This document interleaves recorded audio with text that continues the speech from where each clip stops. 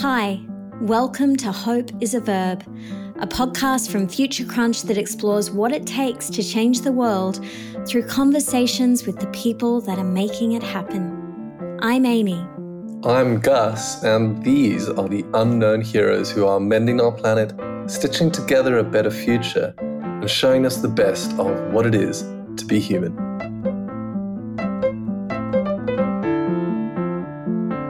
He changed me totally. When you rescued him, he was just a monkey.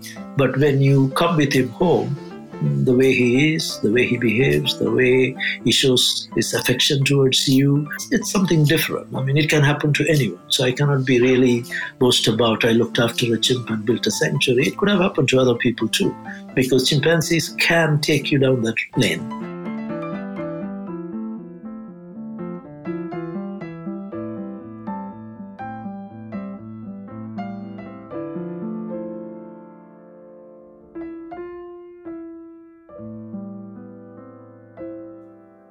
There's no job description for changing the world because sometimes the greatest feats are accomplished by the least likely of applicants. Take Bala Amarasekaran, an accountant who traded numbers for accountability when he stepped up to create Takaguma, a chimpanzee sanctuary in Sierra Leone. With no prior conservation experience but a fierce determination, Bala has worked tirelessly for almost 3 decades to save the endangered Western chimpanzee and to inspire better ways for communities to protect wildlife and their habitat. We couldn't think of a better way to close this first season of the podcast than with this inspiring story of the accidental conservationist.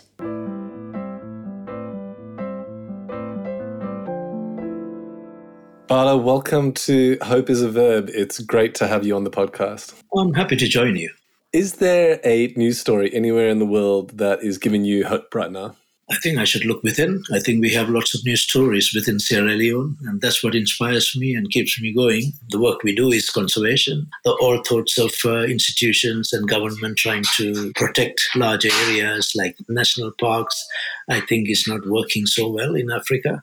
So I think we are heading towards giving ownership to communities and for them to protect their own forest and community forest and also helping to protect the national park. It's a wonderful way of looking at people taking back ownership of some of these things, and they really understand the environmental issues, the climate change issues, and to see how they can take care of their own problems. So that's something very good in the last years, working with communities and strengthening them. And that's obviously quite a big shift, I imagine, especially given where things were maybe 20 or 30 years ago. Do you have any idea why that might be the case or what's been behind that change?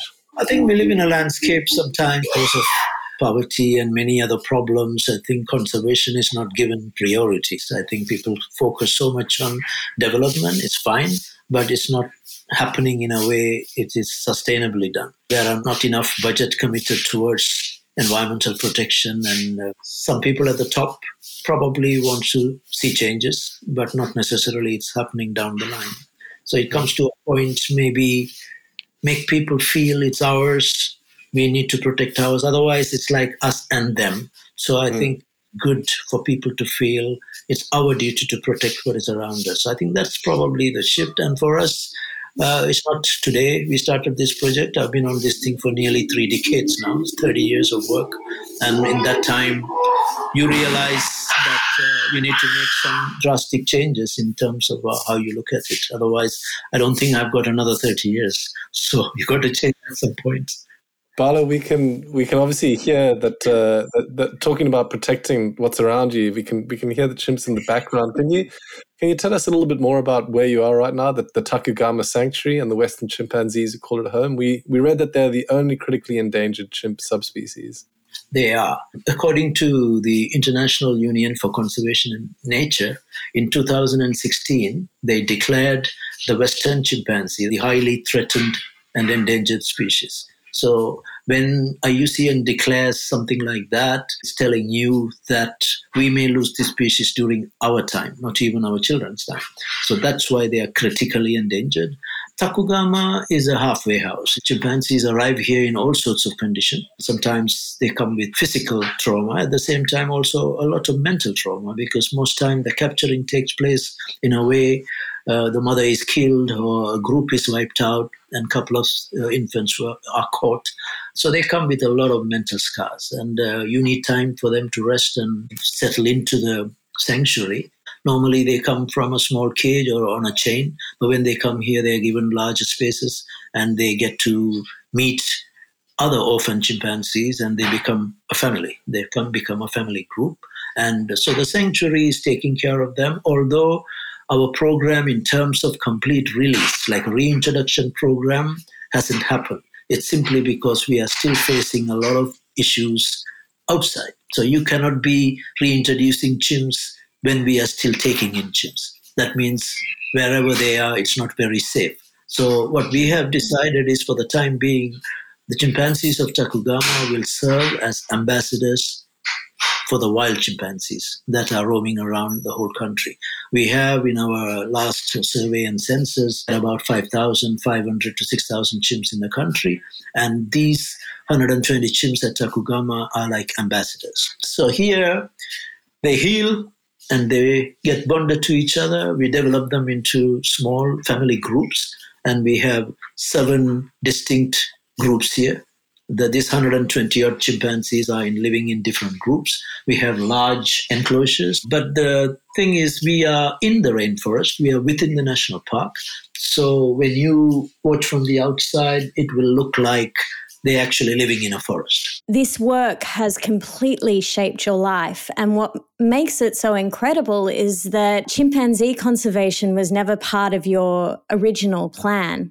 But before we dive into how you got here, I'd love for you to take us back to the beginning of your story, because you were born in Sri Lanka. So how did your family end up in Sierra Leone? I come from the north of Sri Lanka, so there was a lot of disgrunting going on at that point. A lot of kids were leaving school because the climate was not such.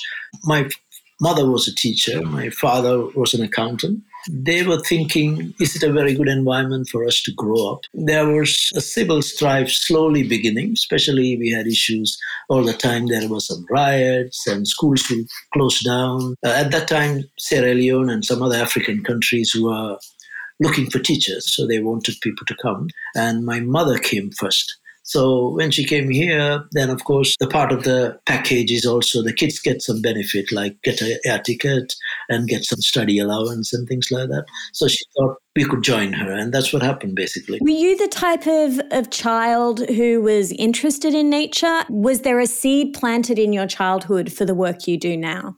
I would say probably thanks to our parents, they always encouraged to have pets at home. So we always grew up with dogs and cats and goats, and because north of Sri Lanka, place I come from, Jaffna, and I have a lot of relatives living in the outskirts. So they have like these beautiful paddy fields, and they got cows, and we didn't go to a supermarket to buy milk in a packet. It's basically they go to the backyard and take it from the cow or the goat.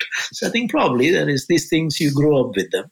So it's in there. I never came to Sierra Leone to save chimps, but possibly that was hidden somewhere deep down. Probably the seed was planted in terms of being passionate and being sympathetic and show that affinity to other beings, not just humans. Bala, can you talk us through that huge turning point in your life? Because when you met your first chimp, Bruno, you were working as an accountant? Yes, it was not a planned journey. I mean, there is an autobiography being written. I told the guy, maybe you need to start the storyline as it all started with my father-in-law's hernia. Because so, as all good stories do. Yeah. Exactly. What happened was my father-in-law fell ill and he had a hernia, and there was not good government hospital to take care of him. So they suggested there is a Catholic mission hospital about 80 miles from here. He needs to be hospitalized and he needs to stay there for a couple of days. So we wanted to kill some time. So we decided to drive around on the outskirts, and that is how people talked about monkeys and chimps and this and that. So I told them, well, I've never come across a chimp because my work is different. I was not looking for monkeys and chimps. And because of the workload, haven't traveled a lot at that time within the country. Then one guy said, well, I know a village where there is a small chimpanzee. My wife was with me because she was taking her father to the hospital. And so we both went there. And there you see this tiny little chimp, probably about 1 year plus, in very bad shape, very dehydrated, a lot of skin issues and things like that. That first day going near the chimp and that hug was something we both felt. So we rescued the chimp. Actually, I didn't even know it was illegal. The guys were claiming they were giving him milk and bananas and kept him alive, and they spent money on him. So I actually paid $20. So more or less, I bought the chimp. We felt that if I leave him where I saw him in a village, I thought he will die. And basically, the first thing is to save him. The rest, I didn't know that chimp can live up to 50 years. I didn't know that I have to do a lot more. I thought maybe I'm saving a cat or a dog or something. I got to look after him for some time. But I never even thought it will all become to what it is now. Bala, to rescue a cat or a dog is one thing, but what happened after you brought Bruno home? How did one chimp evolve into a sanctuary? He changed me totally. When you rescued him, he was just a monkey.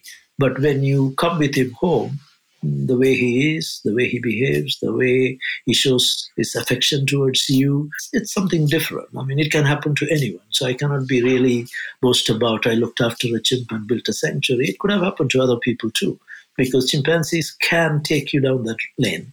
But then Bruno taught me it's not just a chimp. It's about his kind. It's about the species. So I got more and more dragged into learning more. That is how, in my early days, I connected with the famous Dr. Jane Goodall, asking for help, asking for advice.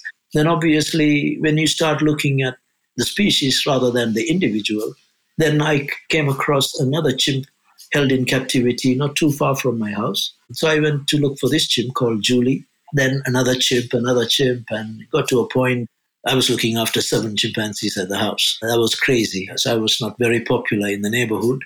But some people understood that I was stuck with them and I need to find a solution for them. So that is how I brought this up with the government to say, hey, guys, I mean, I'm not cut for this. You people, maybe you have a wildlife department. Why don't you all come together and do something for the chimps? Unfortunately, they could help, but only by providing a piece of land in the forest reserve, and also to say, if you can find the resources and if you have the ability to take care, we will give you the support, moral support, but not financial support. So what do? I didn't know that this is a lifelong sentence for me. I didn't realize. I thought, okay, fine, let me help. If I'm really, really true of what I say, that I want to really do something for the chimps as species, that means let me sacrifice an year or two of my life to set up something, then hand it over to the right government and get the right institutions to continue with it. So we decided, okay, fine, let's take a bold step. I left my career and I came to look after chimpanzees. This was in 94, 95. We started the sanctuary. Then everything started getting worse here. There was a lot of issues between the government and the people, and a bunch of people took up arms, and there was a rebel movement formed, and the country came to a standstill. There was no funding, the banks closed. All those people I hoped for will stay with me, and everyone abandoned the post. So I was left alone. So what next? You get more and more convinced that you've taken up this responsibility. Now it's like your responsibility. We already have like 30 plus chimps here. What do you do? I mean, you cannot run away from this country with 30 chimps. Where do you go?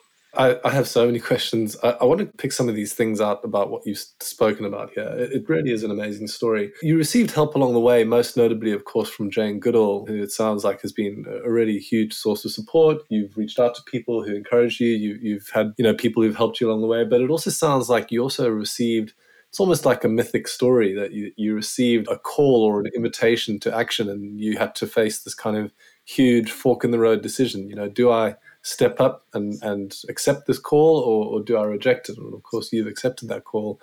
in and amongst all of this, there must have been such a steep learning curve. I mean, so much of the time you must have been thinking, how do I do this? How do you keep on going through all of that? As humans, from the time we come into this planet, we are learning all the time. We are learning different things. We learn to crawl, we learn to walk, we learn to go to school, we learn, right? I mean, it's a learning curve. I think such opportunities knock on our doors, yours, mine, but probably only some people are brave to take it. I think that is the issue here. Once you're in it, if you really enjoy and your work becomes your passion, you will learn. As part of the story, when Jane first met me, I was actually trying to run away from the problem. I was still not very convinced that I'm going to run a sanctuary. She met me in 93, that is before the sanctuary. And my first request to her was, can you find homes for my chimps? Because I don't think I can look after them for the rest of their life, but I want them to have a good life somewhere. And there was a very good sanctuary in Zambia. It was run by a British couple. It's called Chimfunshi Wildlife Orphanage. And they had chimps. And that time they were building enclosures and they were taking chimps in. So Jane said, I know these people very well. I can talk to them and probably they will give you homes. We agreed. Jane went and she kept her word. She spoke to the Cyrils in Zambia and they actually processed the import permit to get our chimps to go there. At that time, I only had Bruno and Julie. The rest of the chimps haven't joined us. But after Jane had gone, I got information about 2 more chimps kept in captivity in Freetown. So that's the time kind of it dawned on me that, am I really trying to help the situation for chimps? Or am I trying to help the 2 chimps I have at home? So that was a very big moment for me to truly answer that question. Because there are other chimps, I don't know them, but I know they are all have the same traits like Bruno and Julie. So do I want to do that? Am I prepared to do that? So you convince yourself that's what you need to be doing rather than running away from the problem by asking Jen to send your chimps to another country or to another sanctuary and say goodbye to the problem. That's the problem. I thought I was telling goodbye to a problem without solving the problem. That made me to pick up the call, talk to Jane, and told her, Jane, you know what? Thank you for all the help. Cancel that permit. Let us do something in Sierra Leone. We need more people talking about the welfare of the chimps and their protection. Listening to you speak, it's like hearing a love story. It really is. It's epic. I'm really interested. What have the chimps taught you? How have they shaped you as a person? Something humans find it very difficult is to forgive. That's probably the big one. How do you forgive? Chimpanzees are forgiving. They can have a huge fight and a big commotion and the problem. Within the next 1 hour, it's all resolved. Yesterday, that we had a big quarrel with some of the juveniles. I think they are trying to fight for hierarchy. You know, chimpanzees are always like our politicians, always trying to topple the top guy. Well, this morning, they all patched it up. They had their discussions among themselves. Okay, maybe that was not a good idea, this, that. Everything is done. So this is something I learned to practice. And more than anything is the resilience. That is something I learned. Be resilient. Because when you go and rescue a chimpanzee, you wonder how this chimpanzee survived. You know, he's living, holding on to that last hope that maybe I get help at some point. They don't give up easily. I have practiced that throughout my life with the sanctuary.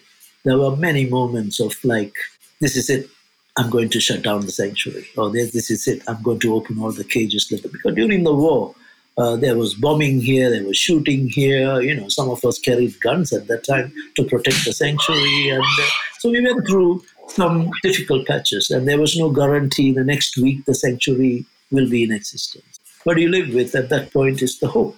So you somehow become very resilient and you feel there is hope and you feel that things will change and you always feel that if you're not there, things will be worse. So you make sure that you stay focused and see how you can bring more people into thinking like you, and how you can make them feel somehow obligated to continue with this work. My guys laugh here that they say, well, I think you like pressure. Well, in a way, it's true. I mean, I go to bed also thinking, how is going to be tomorrow morning if there is no problem for me to solve? It's going to be a very boring day. It's been a big 30 years and there's been a lot of challenges since you opened the sanctuary. In what ways has the situation for chimpanzees in Africa improved? Has it improved? No, definitely not. It's going the other way. There are small stories, good stories that are happening, but on the whole, according to scientists and conservation NGOs, I think all across Africa, all the chimpanzees, probably the populations have dwindled by somewhere around 75 to 80%. If you take West Africa, about 4 countries have no trace of chimps anymore. So that is a huge blow. Now, you mentioned that there are some good stories still happening. Can you tell us what progress has been made in terms of conservation and perhaps the role that Takugama has played? What our brand ourselves, Takugama, as more than a sanctuary. We are not a sanctuary sitting down just receiving chimps. We have evolved tremendously over the years. So now we are managing 2 of our national parks together with the government. So we bring in technical expertise and research and trying to attract more resources, funding organizations to protect the national parks. And luckily, these are the places you have the highest concentration of chimpanzees. So we have 2 major national parks. One is called the Otambakilimi National Park in the northeast, and another one in the northwest, the Loma Mountain National Park. Between the 2 parks, Sierra Leone is holding more than 50% of our chimp population. So they become such a priority areas, and that is how Takugama has gone in there now, because there's no point sitting and receiving chimps. It should be more about stopping them coming to the sanctuary. My strength and my time and my conviction is that's where I need to spend the rest of my life, to stop them coming to Takugama. How do we create sanctuaries for them where they are?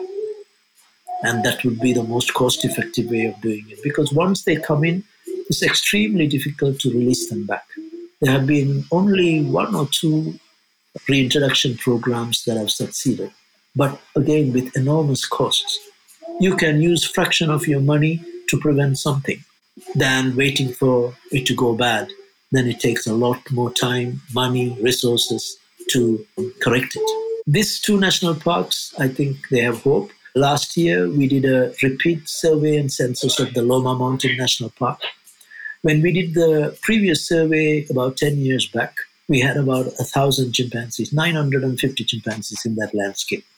After 10 years of our work there, now the recent survey revealed we have about 1,400 chimpanzees in that area.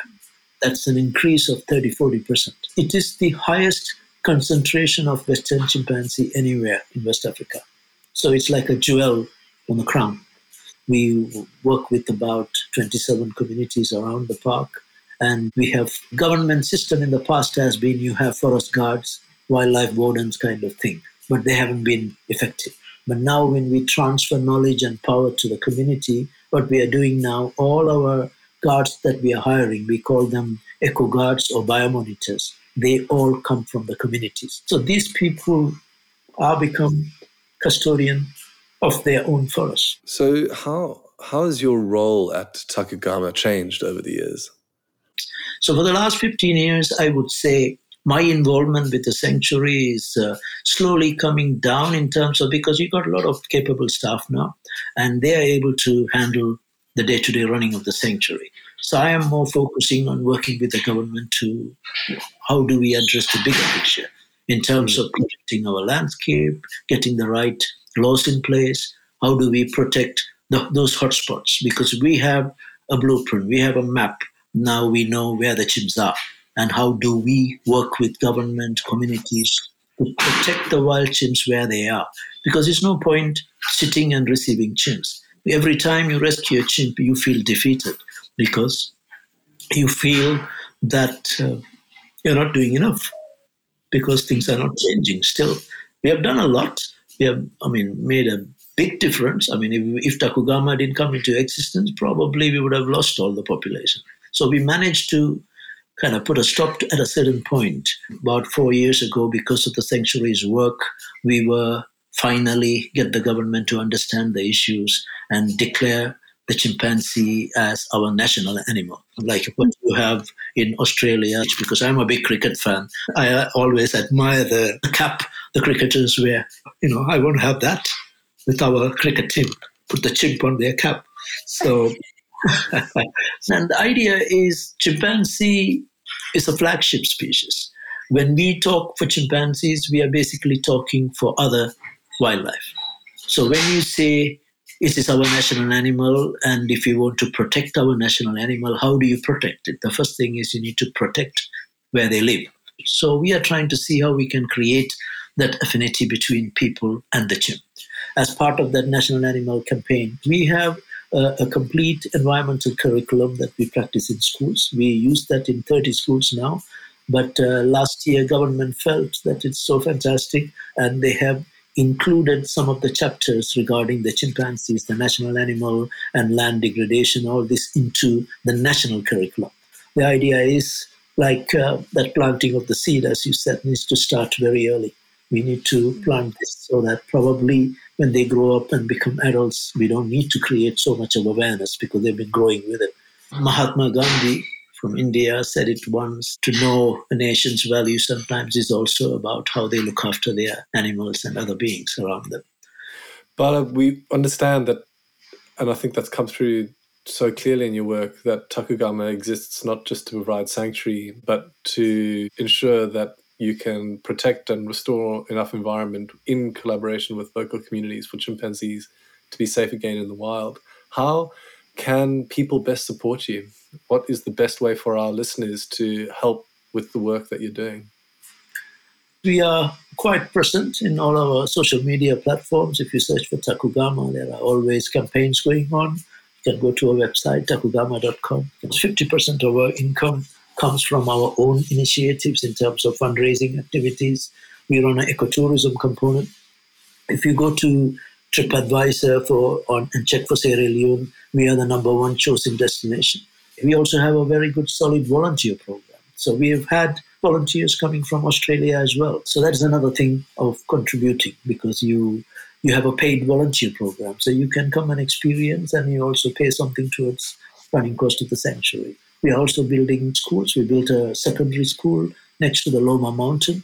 We are also starting a water project for another community with another organization called World Hope International. So we are also bringing other development partners into our work to show them that we can only practice conservation if people are taken care of.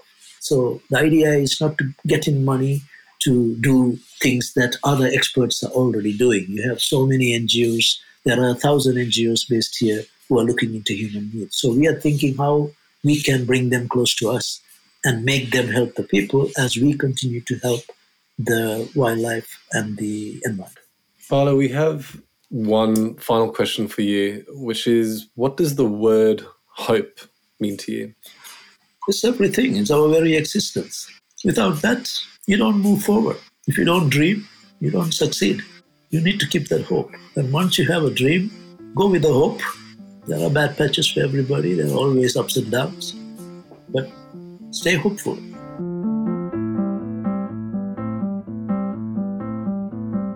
Bala's story reminds us that a call to service can strike us at any time. And what matters is not how qualified we are, but how we choose to respond. As Bala says, if they looked for someone with the right capacity to run a chimp sanctuary, I would be at the back of the line. But if you look for someone who's prepared to stay for the long haul and try to do something, then probably I would be at the front of the line. If you want to learn more about Bala and support Takugama, you can check out our show notes for more details. We're proud to have featured Bala as one of the 100 people in our Humankind project, which you can find on our website. We'd like to thank our paying subscribers for making these projects possible. If you'd like to find out more about supporting us by becoming a paid subscriber, check out futurecrunch.com. We would like to acknowledge that this podcast is recorded in Australia on the lands of the Gadigal, Wurundjeri and Woi Wurrung people. There are a lot of podcasts out there. It means a lot to us that you chose this one. If you enjoyed this episode and you'd like to support Hope as a Verb, please subscribe and leave a review. And if you want to reach out directly, send us an email at hope@futurecrunch.com.au. Thanks for listening.